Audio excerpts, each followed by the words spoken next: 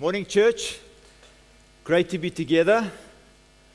As a church, we have been on this journey over the last few weeks with a series entitled The Enemies of the Heart, or Diseases of the Heart, or Viruses of the Heart, whatever language you prefer. And when the elders asked me to preach this morning, they graciously gave me the freedom to speak on whatever topic I want to. So we're going to just push pause on that series this morning. And Ken will pick that up next week. So this morning I'd love us to turn in your Bibles to the Gospel of John and chapter 4 under the title, Thirst No Longer or Thirst No More. We are going to read what I think is probably a well-known story to many of us. And we're going to read verse 1 to 26. It's quite a long reading, but there's so much there that we cannot leave out.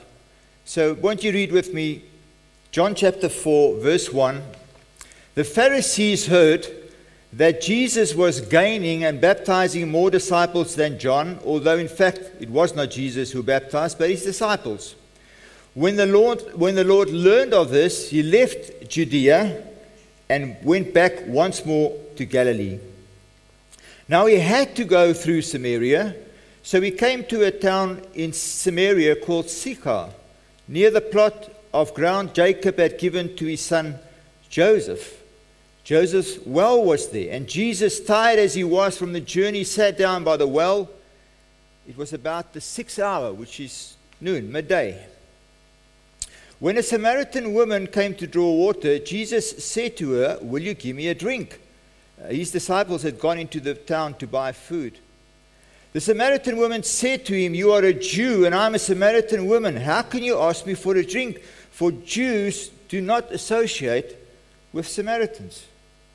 And Jesus answered her, "If you knew the gift of God, and who it is that asks for a drink, you would have asked him, and he would have given you living water." "Sir," the woman said, "you have nothing to draw with, and the well is deep. Where can you get this living water? Are you greater than our father Jacob, who gave us the well and drank from it himself, as did also his sons and his flocks and herds?" And Jesus answered, "Everyone who drinks this water will be thirsty again, but whoever drinks the water I give him will never thirst. Indeed, the water I give him will become in him a spring of water welling up to eternal life."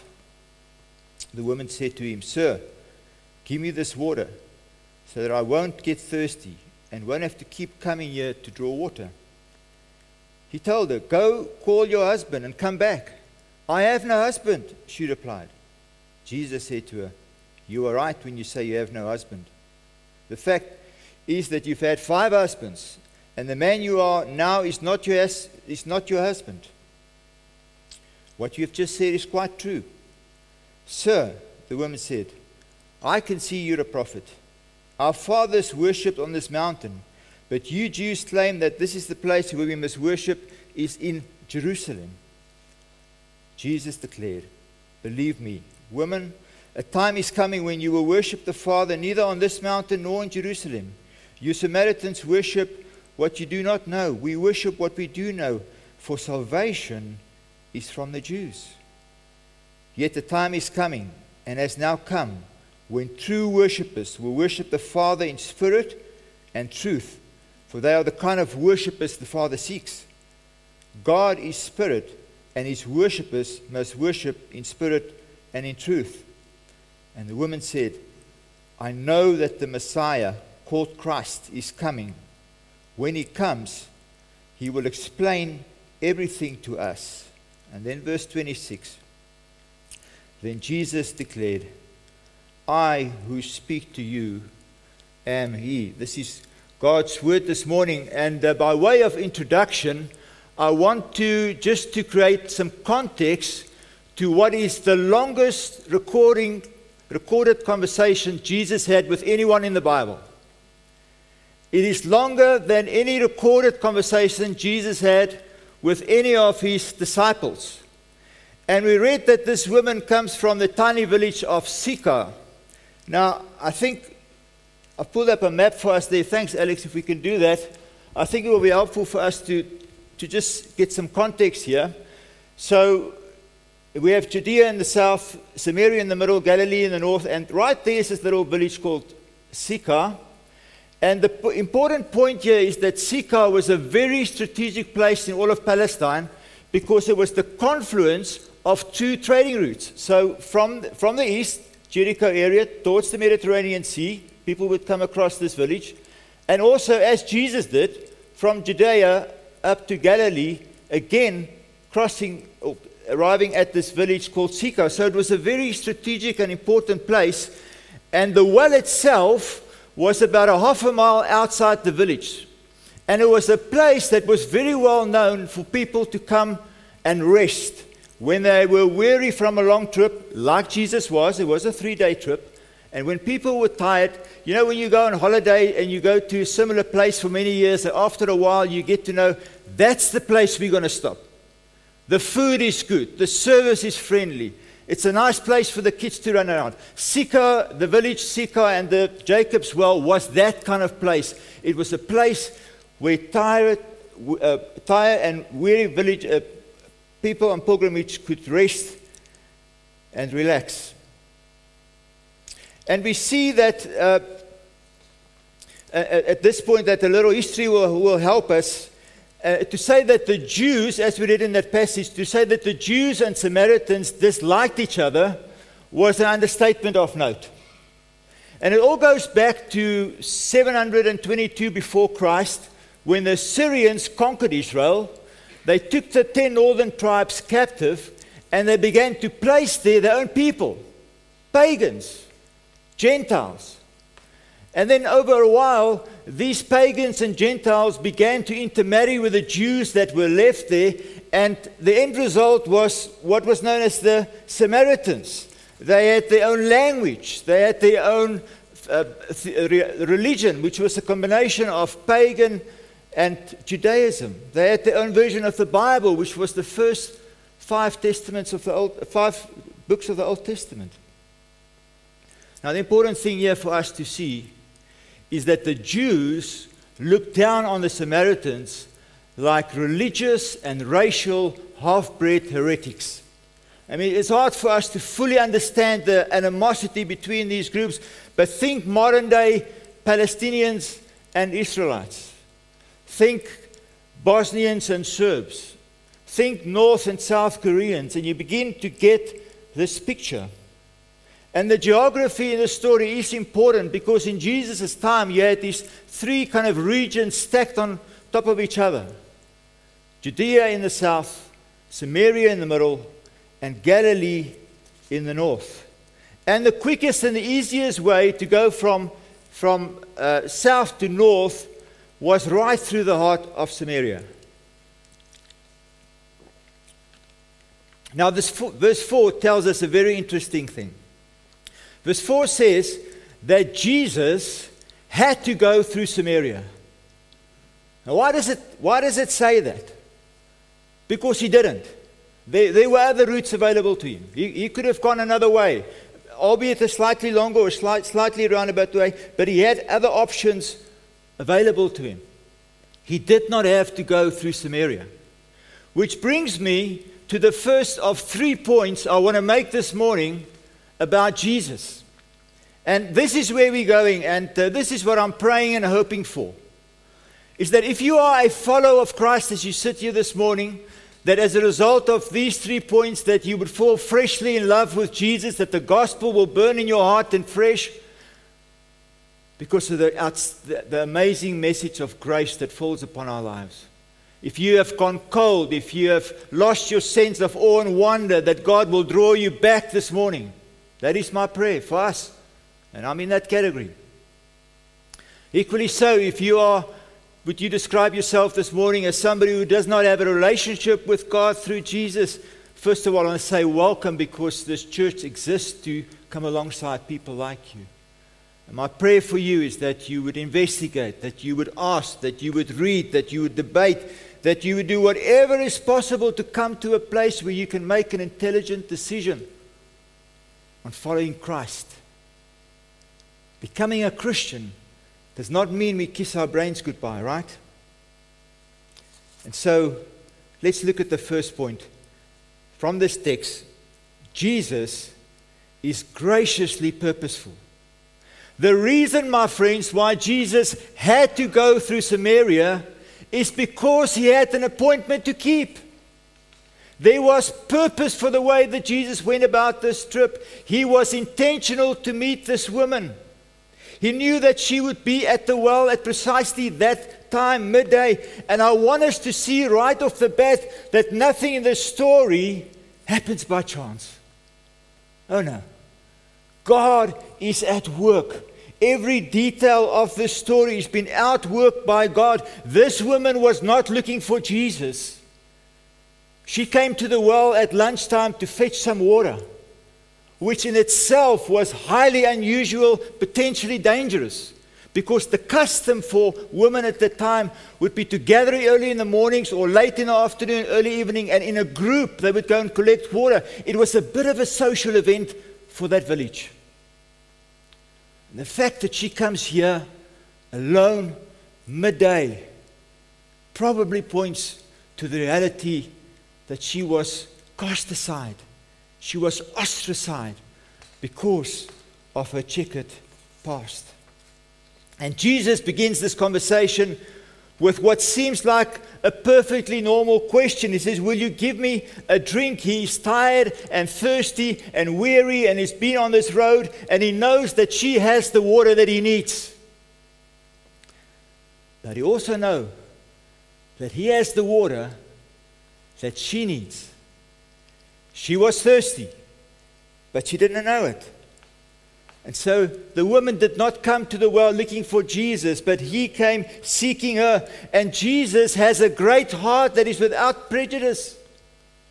It doesn't matter to him that nobody wanted to talk to Samaritans. It doesn't matter to him that nobody wanted to talk to women. He welcomes all and he shuns no one. And this passage, my friend, is all about sovereign grace.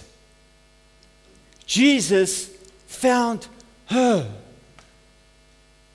Jesus found her. And the same can be said of all of us. We will never come to Christ unless Christ comes to us first. And so if you are a follower of Christ here this morning, or perhaps at home, I want you just to take a brief moment and to think about the time when God moved towards you. When he worked situations and relationships and circumstances behind the scenes. This may look like a chance encounter, but it was nothing of the sort. The time, the place, the circumstances arranged by God before the world began. I was in my early 30s, and I thought I was invincible. I thought I was in complete control of my life. I thought that I could pull off life on my terms. Some of you may have been there before. And one day I was driving through a desert in a country called Namibia, and I was driving a 4x4 vehicle, and I came around quite a sharp bend, doing about 110 kilometers, and I just lost it. Completely lost it. The vehicle left the road in the soft sand and just started rolling, and again, and again, and again, and eventually landed back on his wheels. It was a complete and utter write-off. And I stepped out of that vehicle with a few scratches on my head. I had no right to be alive. That should have been my last day on earth. That night I was sitting at the local hospital waiting for a doctor to examine me. And as I was sitting there, the thought came to me, Christo, what would have been if this was your last day? God working circumstances. God using people, relationships, working his plan. I was so far from him, I was off the charts. It was the furthest thing from my mind to serve God. That incident began a journey in which other people played a role over time. Well, I ended up a place Well, I want to drink some living water. Secondly, I want us to see from this text that not only is Jesus graciously purposeful, He's also graciously relational. We see in verse 23, it says that true worshippers will worship the Father in spirit and truth. Listen carefully. For the Father is seeking such people to worship Him. Do you see that? Did you see that in the text? The Father is seeking. The Father is pursuing. He is seeking this woman, and He's seeking to have a relationship with her through Jesus. Just like Jesus hung out with the tax collectors and the sinners in Luke 15, He's hanging out with a Samaritan adulteress, and He's asking to drink some water, some of her water. And she says, how is it that you, a Jew, want to drink some of my water? What she's saying is, how can it be that you want to drink from the same water? This isn't done. Why is Jesus pursuing this relationship despite ethnical and the racial and the religious tensions? The Samaritans were ceremonially unclean. They were religiously heretical. They were racially impure, and therefore they were to be avoided, my friends. But notice how Jesus operates here. First of all, He makes the decision to go through Samaria when He had other options. Secondly, on arrival at this well, He gets rid of His disciples, send them into town to buy food. He knew they would get in His way with their religious behavior. And then He placed Himself at the well, on the wall, where He knew she would not be able to avoid Him. And then He does the impossible. He asks her for a drink of water. Not for permission to drink, but He asks her if He can share her bucket, her cup. And she's saying, this cannot be done. This isn't done. This isn't practice. But Jesus is pursuing this unacceptable relationship because He wants her to be in heaven. He doesn't care that she's Samaritan. He doesn't care that she's a woman. He doesn't care that she's an adulteress. And my friends, we are no better than this woman. Let's just get that right. You and I also have a checkered past. In fact, if you're like me, you have a checkered present. A heart still full of anger, pride, selfishness, laziness, lust. We all suffer from the same disease. And yet, we have received grace upon grace because God is seeking a gracious relationship through Jesus. He's purposeful. He's relational. And thirdly, He is graciously superior. Now, having smashed this wall between Jew and Samaritan, Jesus now moves on to more important things. Verse 10, it says that He says to her, if you knew the gift of God and who it is that is saying to you, give me a drink, you would have asked Him and He would have given you living water. What's He saying? He says, woman, may God open your eyes to see who is right in front of you. May God open your eyes to see that the one who can give you living water is standing right with you. And she says to him, sir, you don't have anything to draw water with. How will you get this water out? It is so deep. She doesn't get it, does she? She's just like Nicodemus. She's just like us. Spiritually blind, unable to see the glory of God. And Jesus said to her, whoever drinks from this water that you're pulling out of the water will make you thirsty again, but my water will give you eternal life. And Jesus is offering her a superior kind of water. He says to her, my well is superior, and my water is superior, and my gift is superior. And my sons and daughters are superior because they will live forever. I am graciously superior, and my superiority is your salvation. I have the water of life. If you drink from this, it will satisfy you forever.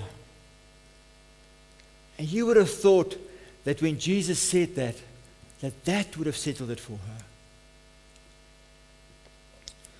That she would have come to a place where she knew she needed living water, and Jesus was the one who could give it to her. But still, she doesn't get it. She says in verse 15, she says, "Sir, give me this water because I'm thirsty and I have to come and draw this water again." She says, what she's saying is, just give me this water, because coming here every day in the middle of the day in the heat is a real pain in the backside. So give me this water. She's stuck in the physical, where Jesus has moved on to the spiritual. She doesn't own up. She doesn't come clean. But God sees behind the mask. There is nothing this morning that you and I can hide from the Creator of the universe. And until we come to grips with our own sinfulness and our own willful disobedience to God, we cannot be saved. Until we understand that we are spiritual beings that are being made for a relationship with God, that there is a God-shaped vacuum, Blaise Pascal, in every one of us that will be filled by nothing else. That we were made to know God. And until we know Him through Jesus, we are doomed to a life of desperation and despair. You say, "Christo, those are strong words." A life doomed to restlessness and despair? How can you be so sure? Well, I could throw the Bible at you, because that is the narrative of the Bible. That is the grand story. Our Creator made us in His image to be in a worshipful relationship with Him. And when we've gone astray, He sent His Son to rescue us so that we can be with Him forever, that we can get back to the reason why we were created. I could tell you that that's in the Bible, but if you are a skeptic, you may well question the validity of the Bible, which is a topic for another conversation, I agree. So the best way I can tell you, or try to convince you, that unless you drink living water, you are doomed for a life of restlessness and despair, is to tell you that I've been there. I have drank from every source possible, good, bad, and indifferent, and none of them satisfied me. Restlessness and despair. My friends, true worship, we sang about it this morning, is not about the how or the where or the when. True worship is based on the gospel and a fully surrendered, wholly devoted heart to God. That is worship. And now there's good and bad news in that statement. The bad news is that religion will not cut it. Your religious activity will not get you saved. You can go to church 5 times a day. You can pray every day. You can give all your money away. You can follow the 10 commandments. It will not give you salvation. Because you can do all those things, and you can still walk around with a heart full of anger and bitterness and jealousy and pride. But there's also some great news in that statement. Because the worship that God welcomes and accepts is based on the truth and a fully surrendered heart to Him. A humble heart. The worship that God wants is worship in spirit and in truth. And the good news is we are all in. We all qualify. No one is excluded. Not the dodgy tax collectors, not the Samaritan adulteress, not even you and I this morning. No one is excluded. Salvation is not about going to the right mountain or belonging to the right race. It's about coming to Jesus to drink living water. And any of us can do that. And then slowly, this reality is beginning to settle on this woman. She has heard that the Messiah is coming one day. And imagine her surprise. Verse 26, when he says, I who speak to you am He.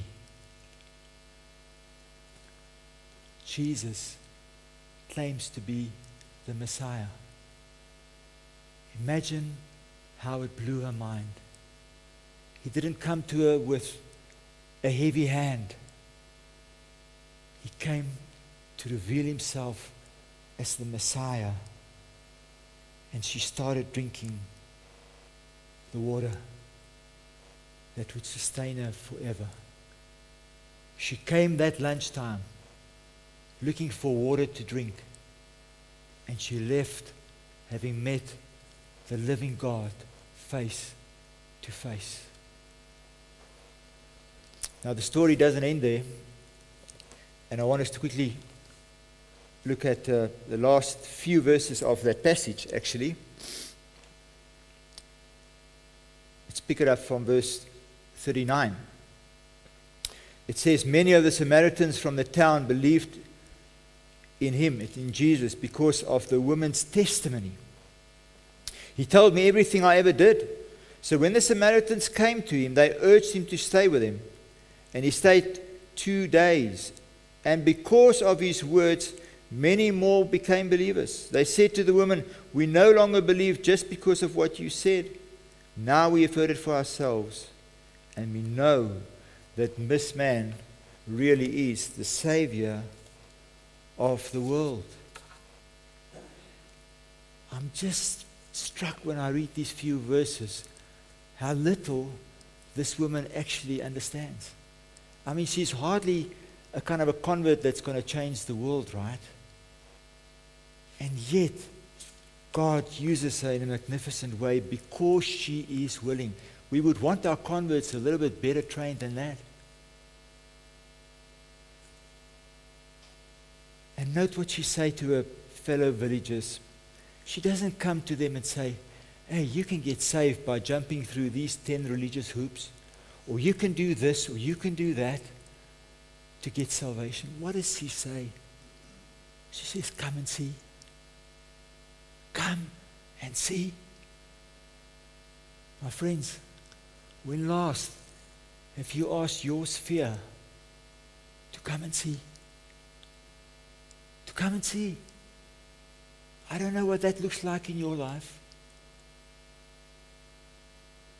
Here's a woman with little theology, with inadequate knowledge.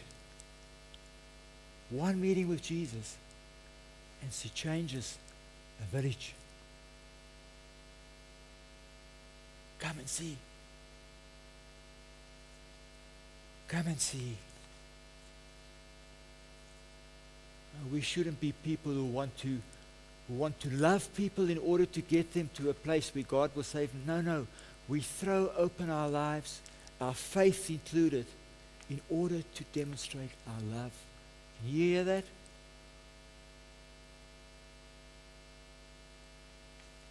One woman, one encounter, and everything changes. And the Samaritans get to a place at the end of this chapter where the Jews didn't really arrive. What do they say? You are the Savior of the world. You are the Savior of the world. My friends, there is nothing that makes God happier than human beings that are redeemed by His grace and living to glorify Him. That is why we were created. That is why God put us on this earth, fully devoted lives for His glory. That's our privilege. That's our reason to live. That's our sweet spot. Anything less will leave us thirsty. Will leave us thirsty.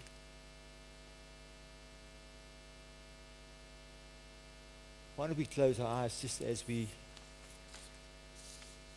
before we ask the band to come and join us for the last song.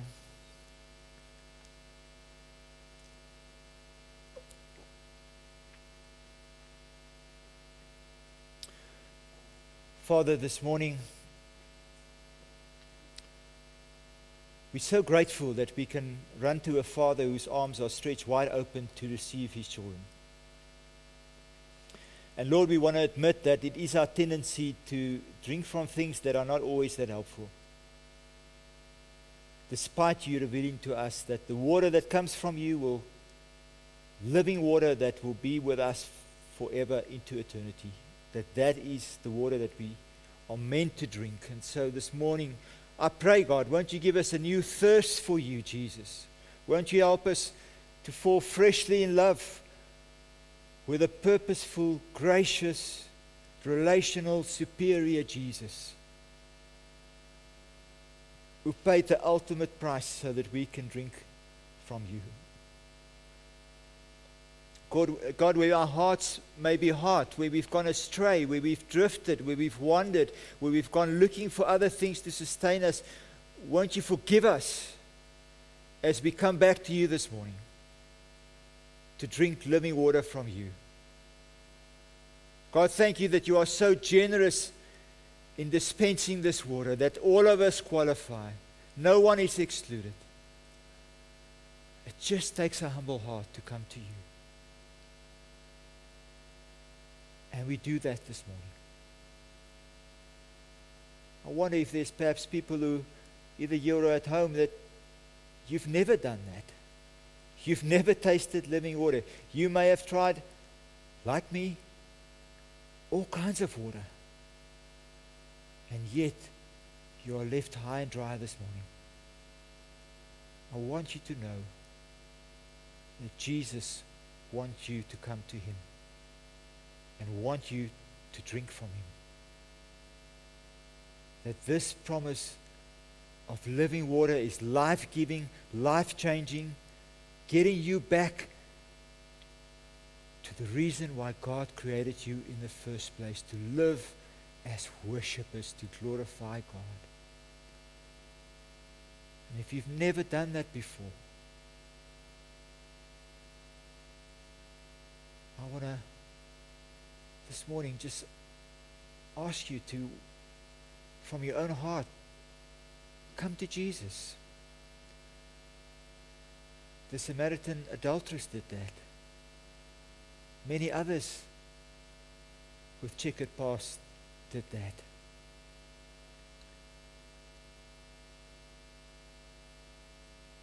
It's a simple prayer, but it's a real prayer. Jesus, I bring my life to you. I ask that you forgive my sins. And I ask that you would take over the reins of my life today, so that I can drink from you forever.